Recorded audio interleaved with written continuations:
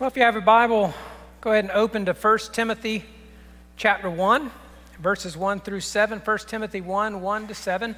If you don't have a Bible and like to use one that we provided there under the seat in front of you, little black hardback books you'll see there, you'll find this on page 991 of those church Bibles. I'm beginning a new series today through 1st and 2nd Timothy.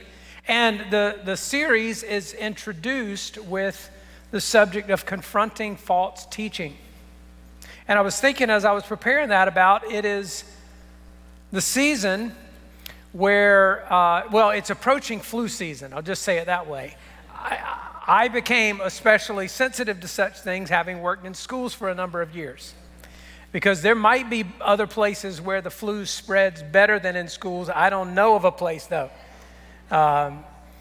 So it's the time of year where, staff becomes really vigilant when it starts breaking out to take measures to prevent, widespread outbreaks of the flu in school. And so you'll have some of the teachers, even some of the students will get a flu shot to make themselves hopefully less susceptible to getting it. They'll have policy and they'll send out email reminders of the policy that students need to stay at home if they have a fever or if they're beginning to show symptoms of the flu.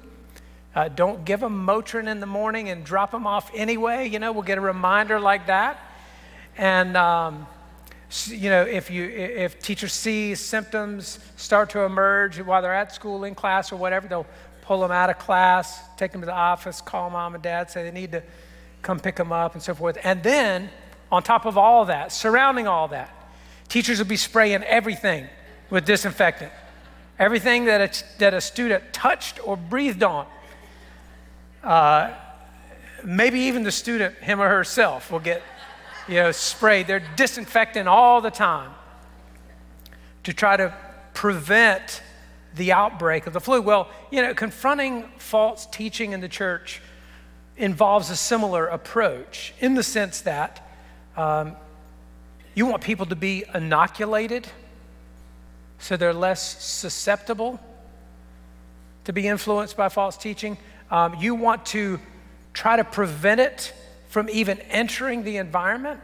So in other words, you're dealing with it on the end of those who are spreading false teaching and also those who are hearing false teaching.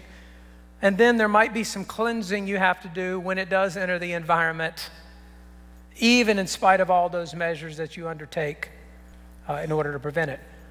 But what they definitely also share in common is it requires vigilance to ensure that doesn't happen. Well, that's the topic for today's sermon, and let's unpack that together from 1 Timothy 1, verses 1 through 7. And I'm going to ask if you're able to stand in honor of the reading of God's word and just giving special attention to it. Beginning in verse 1, hear the word of the Lord.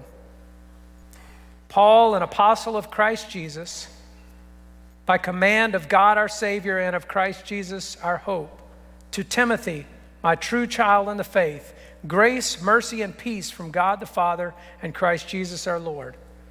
As I urged you when I was going to Macedonia, remain at Ephesus, so that you may charge certain persons not to teach any different doctrine, nor to devote themselves to myths and endless genealogies which promote speculations rather than the stewardship that is from God. The aim of our charge is love that issues from a pure heart and a good conscience and a sincere faith. Certain persons, by swerving from these, have wandered away into vain discussion, desiring to be teachers of the law without understanding either what they are saying or the things about which they make confident assertions. Thanks be to God for his word. Would you pray with me? Well, Lord, it always is our delight, God, to approach you with needs, sometimes that we're conscious of, and needs that we are unconscious of. But Lord, we approach knowing that you have spoken in your word and that it's living and true to us. So Lord, we come with the expectation today you have something to say to us, and that you will make the scriptures come alive to us today. Would you open our ears and our hearts? Would you set aside for us all of the distractions calling for our attention? We know that we have all of your attention. God, we pray that you would have all of ours. And so speak, Lord, your word by your Spirit, through your servant, to your people, and for your glory. God, would you, as always, move me out of the way and just use me as an instrument to say what you want to say to your people. Give us ears to hear now. In Christ's name, amen. And you may be seated. Well, these opening verses contain two details that are really key to understanding this whole letter.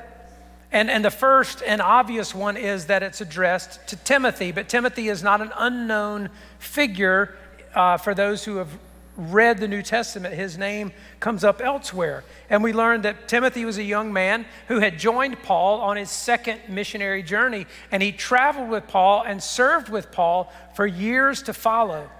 And he was mentored by Paul, and they developed a special and affectionate relationship. In fact, it says here in verse 2, you may have noticed, Paul calls him my true child in the faith. My true child in the faith. 2 Timothy 4:9, the last known letter Paul wrote, he wrote to Timothy. And he closes out with some requests. The first is, do your best to come to me soon.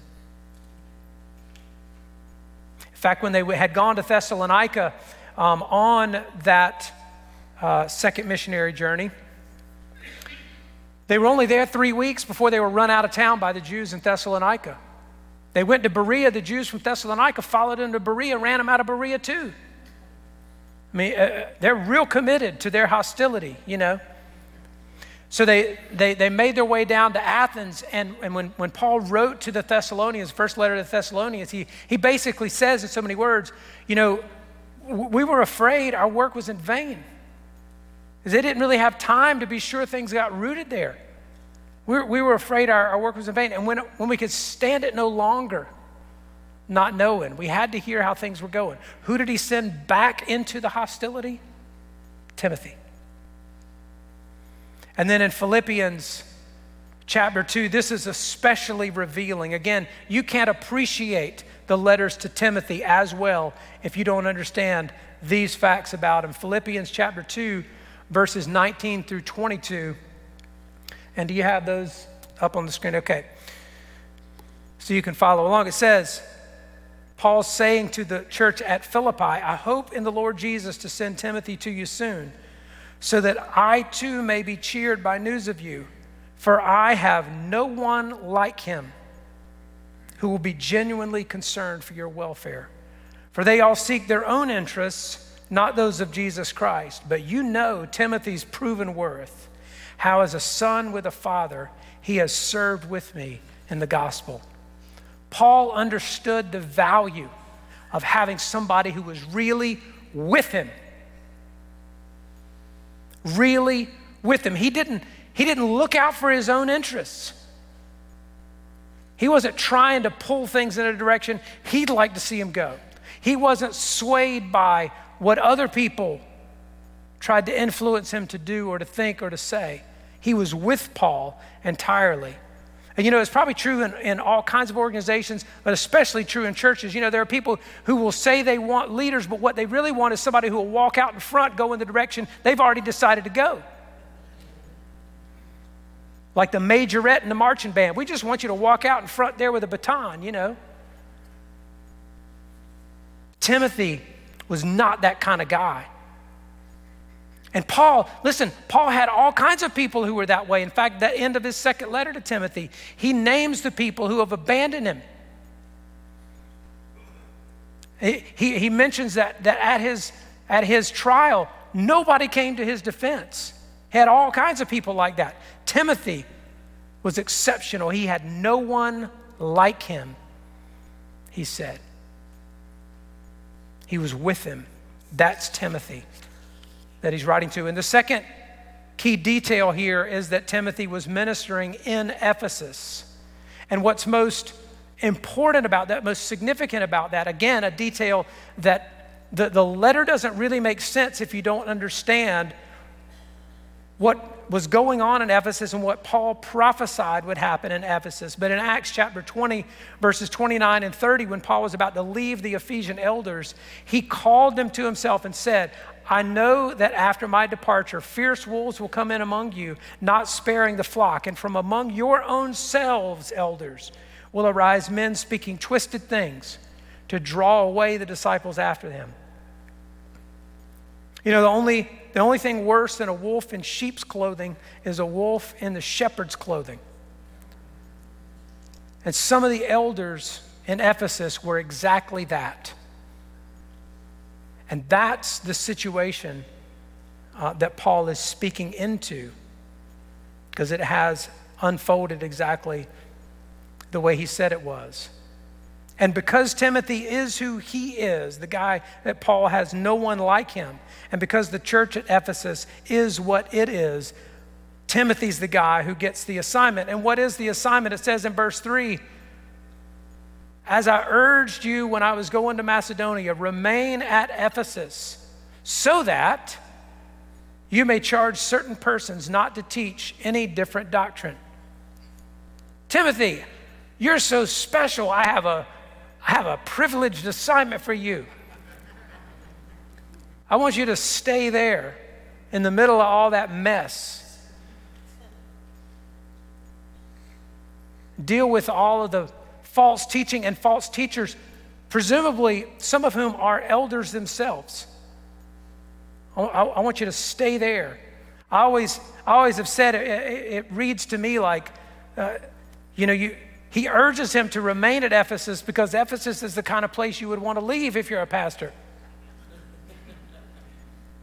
Remain at Ephesus in order to stop false teachers, because they are devoting themselves, it says, to endless genealogies which promote speculations. You put that together and what you have is endless speculation.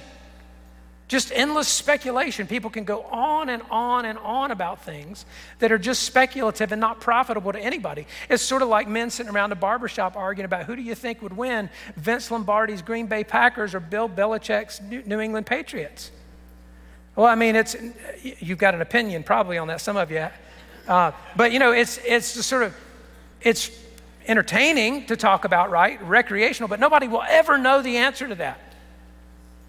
You can just go on and on and on speculating about that kind of thing. You'll never know the answer, and guess what? Whether you do or don't, nobody cares. I mean, it wouldn't matter. It wouldn't have any impact on the real world. Well, that's kind of what's going on here. They're devoting themselves to endless genealogies that promote speculations. They're majoring on minor things.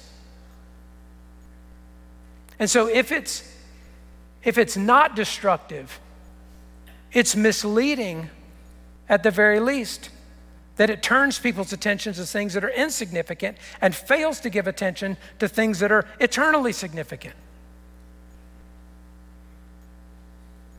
Timothy, remain there and charge certain persons not to teach any different doctrine.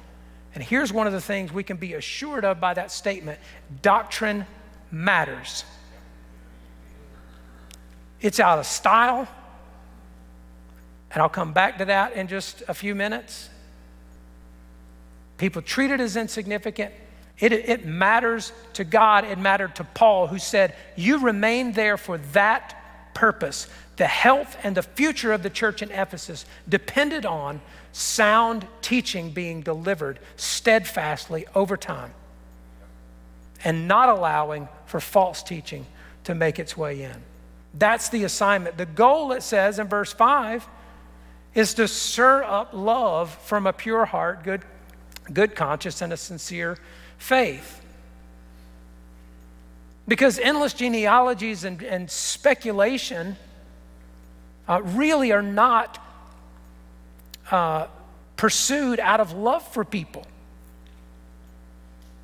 It's sort of out of a self-interest. Many times it's sort of to appear to know more than other people, right? But it's not out of love for anybody else. And it certainly is missing the gospel, which would be loving to proclaim in the first place. And he wants to prevent believers, it says, from swerving into empty discussion. And he comes back to this, the last phrase in the first letter to Timothy. Basically comes back to this phrase that by professing false teaching, some have swerved from the faith. You see, that's what's at issue. That what's going on there has captivated some people's attention. It might be intriguing. It might be interesting. It might be appealing, but it's causing them to swerve from the faith. And again, that coming even from elders who are charged with the spiritual care of the flock. Wolves in shepherd's clothing.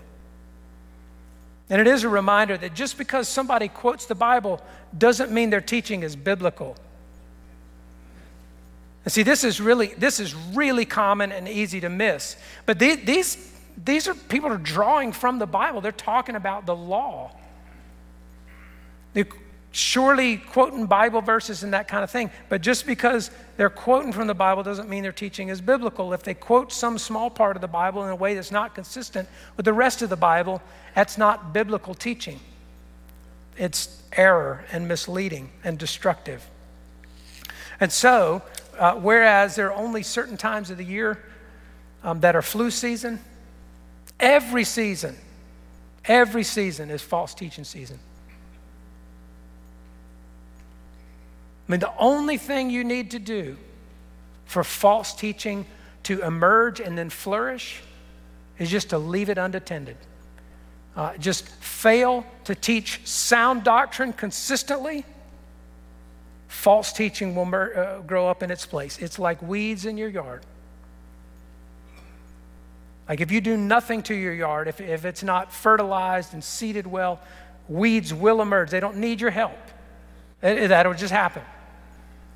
And false teaching is the same way. And so I just want to identify here quickly 5 dangers of infection by false teaching and then 2 defenses against it, okay? 5 dangers, 2 defenses. There are probably more dangers we could identify and also more defenses. But danger number 1 is just dismissing doctrine as unimportant and in some cases even undesirable. There are people who make light of and even ridicule doctrine. Doctrine divides, and nobody's interested in that and these kinds of things. Very common in modern American evangelicalism to just pass it off as unimportant. I would just ask you, based on what you read in verse 3 in your Bible, does that appear to be unimportant to God? Yeah, I would say no. In which case, I don't care if it's unimportant to somebody else. I don't care if people aren't interested in that. God wouldn't have put it in the Bible if he didn't think you ought to be interested in it. But it's very common in American evangelicalism. I'd say this mindset actually reveals itself pretty frequently even in modern worship music. This has been my own sort of opinion and assessment, so maybe I should put that disclaimer on it. This is sort of my opinion of things, but again, it's just reflective of a sort of climate where people are a little less concerned about sound doctrine. That's just not one of the things that seems important. And so you get that reflected in songs very often, where some songwriters are just sloppy with lyrics. And there's a certain feeling or sentiment that they want to convey. They do that quite effectively. The substance of it can be messy and sometimes is just untrue. And this has been a little bit of a conversation we've had, some that I've had with some of our worship leaders and that sort of thing, is that we need to sing what's true. I mean, there's all kinds of things you can do in your private worship where God knows your heart, right? And that's what's significant. The particularities of your words might not matter so much there. But what the words that we put into the mouths of the people of God, that matters. I mean, when it comes to congregational singing, it's not just the thought that counts, right? The words count too, because they actually shape the way people think and what they believe. You know, Jesus didn't say, love the Lord with all your heart and half your mind. And so it is important. That's the first danger. Number two, there's a danger in divorcing our faith from church history. So believing in the divine inspiration of Scripture, we have a very high view of this book. We do believe God has spoken. As Jesus said, every jot and tittle is from him.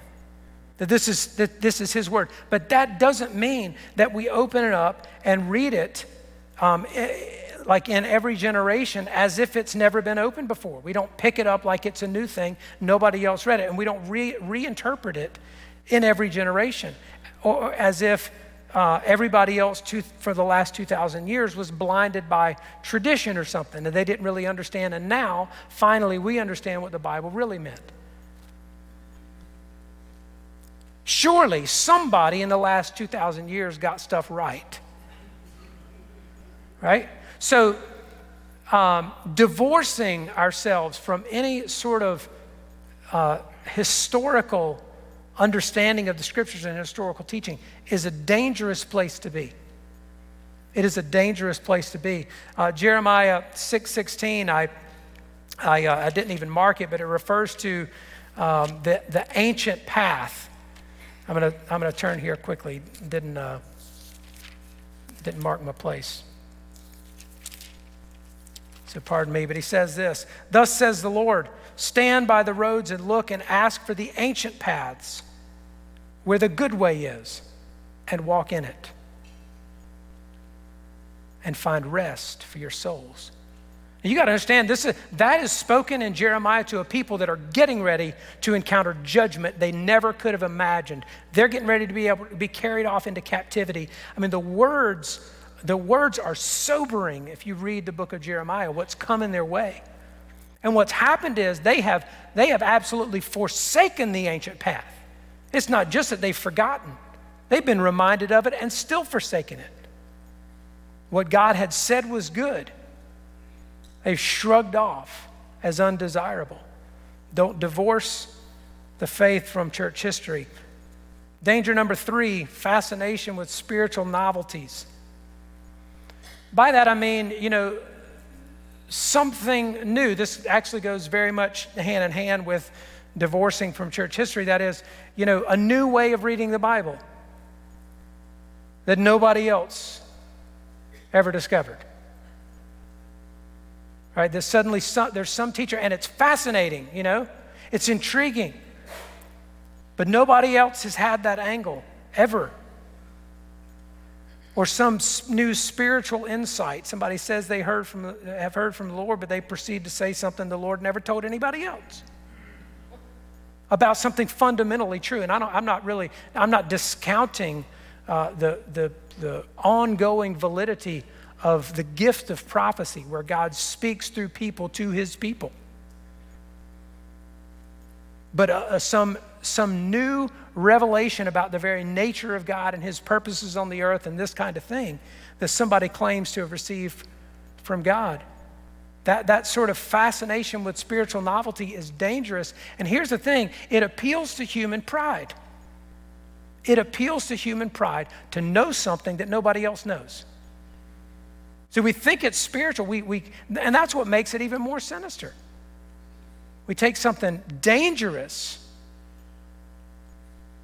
and clothe it in sort of spiritual concept or language, and we're very, very vulnerable to deception and destruction that would follow from that, because we think, I know something you don't know. It's like child's playground stuff. Oh, we can edit that out of the...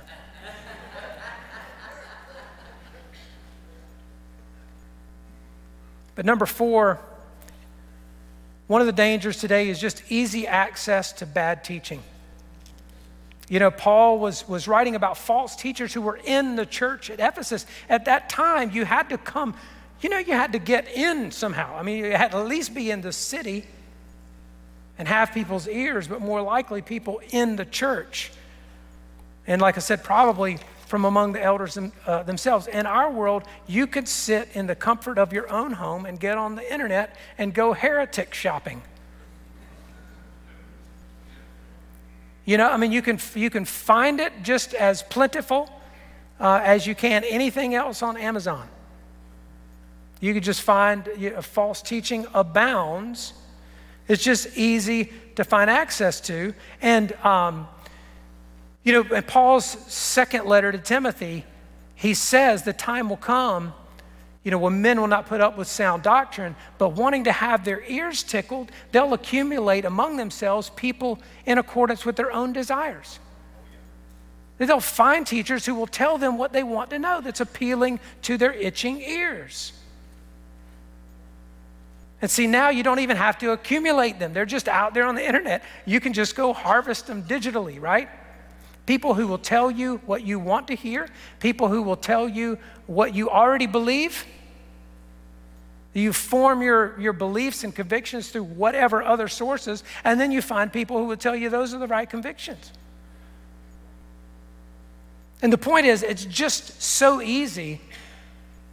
It's so easy to get access to teaching that's all over the spectrum. Some really good teaching too, by the way, right? But that is just a danger if we're undiscerning. And number 5, that could be number 1, I suppose, is just lack of biblical knowledge. That the danger that makes us susceptible to being taken by false teaching is just a lack of biblical knowledge. Bishop J.C. Ryle, a British bishop in the 19th century, said, "Ignorance of Scripture is the root of every error in religion and the source of every heresy." Ignorance of Scripture. Now again, that may be in our minds a little bit too simply stated, because you can know a lot of Bible and still be misled. In fact, false teachers often don't think they're false.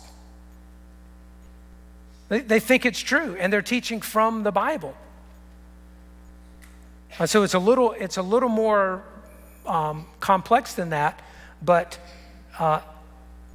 it'd be a good start to remedy that problem, that we sort of close the gap on biblical illiteracy in the church, because that is maybe the greatest of all the dangers on that list. And so there are 2 defenses that I've identified here, and one is study the Bible. Read the Bible. I may have said this before, because I know I've said it in conversations in different places. I don't remember if I've said it congregationally, but if you think about church life now compared to even 20, 25 years ago, it wasn't so long ago. If you were when Monica and I were younger, still young, we're just when we had little kids and we were, our family was involved in church. If you were really involved, actively involved in a local church, Bible-believing church, you were probably in a Sunday school class on Sunday morning. You were hearing the Bible preached on Sunday morning, again on Sunday night, and on Wednesday night. Just by coming, in other words, just by being involved, you're getting the Bible probably 4 times a week. And now, generally, a person who considers themselves, and I'm not making this up, this is like Barna Research, Pew Forum, and those kind of things. Somebody who considers themselves active in church is, on average, somewhere attending church between 2 and 3 times a month on Sunday morning, which means they're perhaps hearing the Bible preached 2 or 3 times a month rather than 4 times a week. Now, I say that just to illustrate what, by default, is a challenge against us in acquiring and maintaining, building just a knowledge of the Scriptures, that having our thinking shaped by what the Bible says. It's a big book, isn't it? But that's one of the primary defenses. Not only is it good for our soul, it is a living word. And it's good for us on that level, on a spiritual level, but as a defense against false teaching. That's primary. The second related to that would, in your study, be guided by the historic Christian faith. Now, again, in contemporary American evangelicalism, it has anything that smacks of tradition is bad. Okay, the word, when I was coming up in, non-denominational charismatic churches, tradition really was bad. Like, that was a bad thing. That was kind of the way that was taught. Anything traditional was a bad thing. And there's lots of it that can be cold and stale and dead, right? And binding and all those kinds of things. Like, I understand where that comes from. But the consequence of untethering ourselves from that, the consequence is in some cases immeasurable. And I won't elaborate on that anymore, because I could say lots and lots about where some trends are probably heading in the future because they have so aggressively untethered themselves from the historic Christian faith that they may find themselves just drifting into a sort of outer space, never to recover what they have left, what they've departed from. But again, knowing that truth has been discovered and proclaimed all down through the centuries of the church, as perverted as it's gotten at times, as much error has been mixed in at times, as much moral depravity has been present in the church at times. And we don't have to look back in history to see examples of that. But we want to be guided by a faith that is anchored in the distant past. So I want to conclude with just offering a few suggestions of resources that might help you do that, especially if you're, many of you have some. You've got your go-tos in your own personal Bible study, group Bible study, all kinds of things that are helpful to you in this regard, especially for those who may be new to such a pursuit or just looking for something different. I want to offer a few suggestions. The first is called My Daily Office. It's a phone app. Okay, an iPhone app. This actually comes from the Anglican Book of Common Prayer, so this is a little bit unfamiliar to many of us. But one of the things that I like about it and commend to people about it is it does have structured prayers that are interwoven with just Bible reading. So unlike devotionals that you have a lot of times that have one little verse and then somebody else's thoughts about that verse, this sort of invites just Bible reading mixed in with your prayer time, but it structures the prayers and sort of walks you through how to pray. And they become sort of springboards into your own free prayers. So for instance, it'll open with a prayer of confession. There's a written prayer there that you can just pray. And then pray your own private prayers of confession. And then you open the Psalms. You read and pray the Psalms and read other scriptures from any number of reading plans that you might have. Lots of those available out there. Reading the Bible through the year, reading the Bible through in 2 years, 3 years, or whatever. But any of those can be inserted in there. But it just provides a framework for praying not only some structured prayers, but those that are grounded in a historic faith. So this is one tool that you can use that does both of these things at the same time. That is, it gets you reading the scriptures. It gets you, keeps you connected to the historic Christian faith. The second is a book called For the Love of God by D.A. Carson. I have actually not read this book, but I I could just about commend anything to you written by D.A. Carson. Solid guy. But this particular book is a daily devotional sort of book, daily readings, but they are all from an annual reading plan that was developed by a Scottish minister named Robert Murray McShane. So it's a read through the Bible in a year. You actually read through the New Testament twice in the year, I think is the way he set that up. Maybe the New Testament and the Psalms. But it's just one of these daily Bible reading plans, and then his reflections are from those readings. So I think sort of a unique resource as far as I've encountered, and a really solid one. The next, if you're looking more in the lines of just a traditional devotional kind of reading, if you've never done that as part of your own spiritual life, Morning and Evening by Charles Spurgeon. So hard to go wrong with Spurgeon, I think. But there are readings for morning prayer, readings for evening prayer. And again, that's sort of how the daily office is structured, and sort of historically how the church has lived its rhythms of prayer. Morning prayer, evening prayer, sometimes midday prayer as well.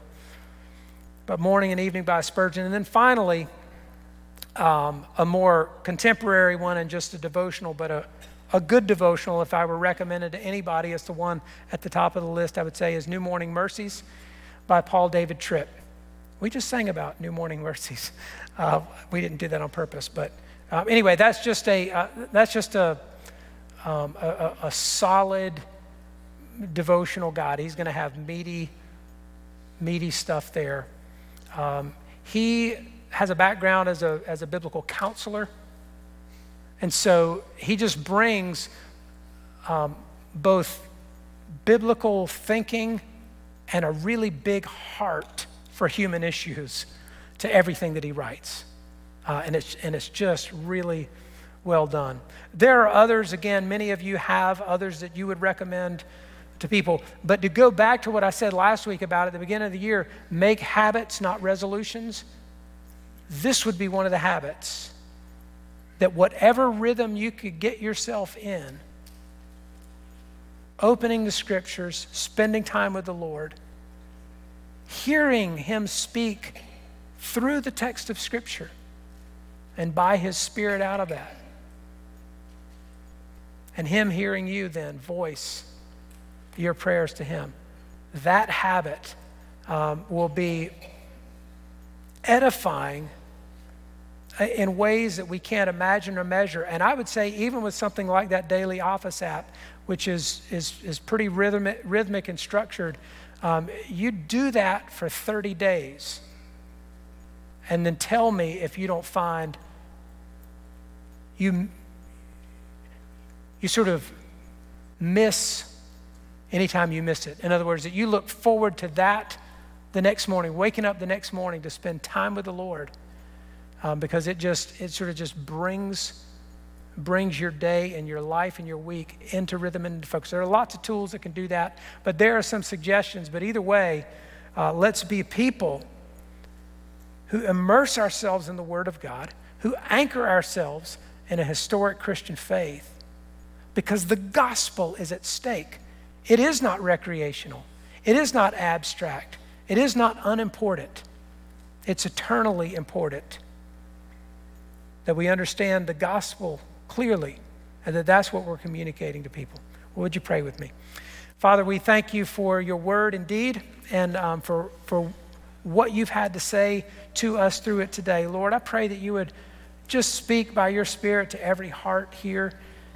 You know where we are. We know where we are to some extent, and we know what our struggles are in this regard. We know how busy we feel, how hard it is to carve out the time to really study the Bible. It is so easy to be distracted from that.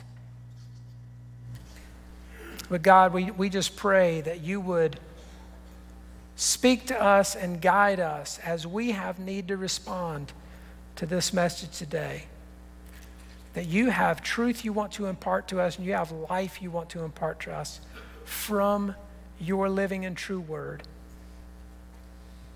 So God, would you guide us in all the ways we need it, that you might make us individually more like Jesus, and together make the church a bride ready to be received by her bridegroom. And we ask it in his great name. Amen.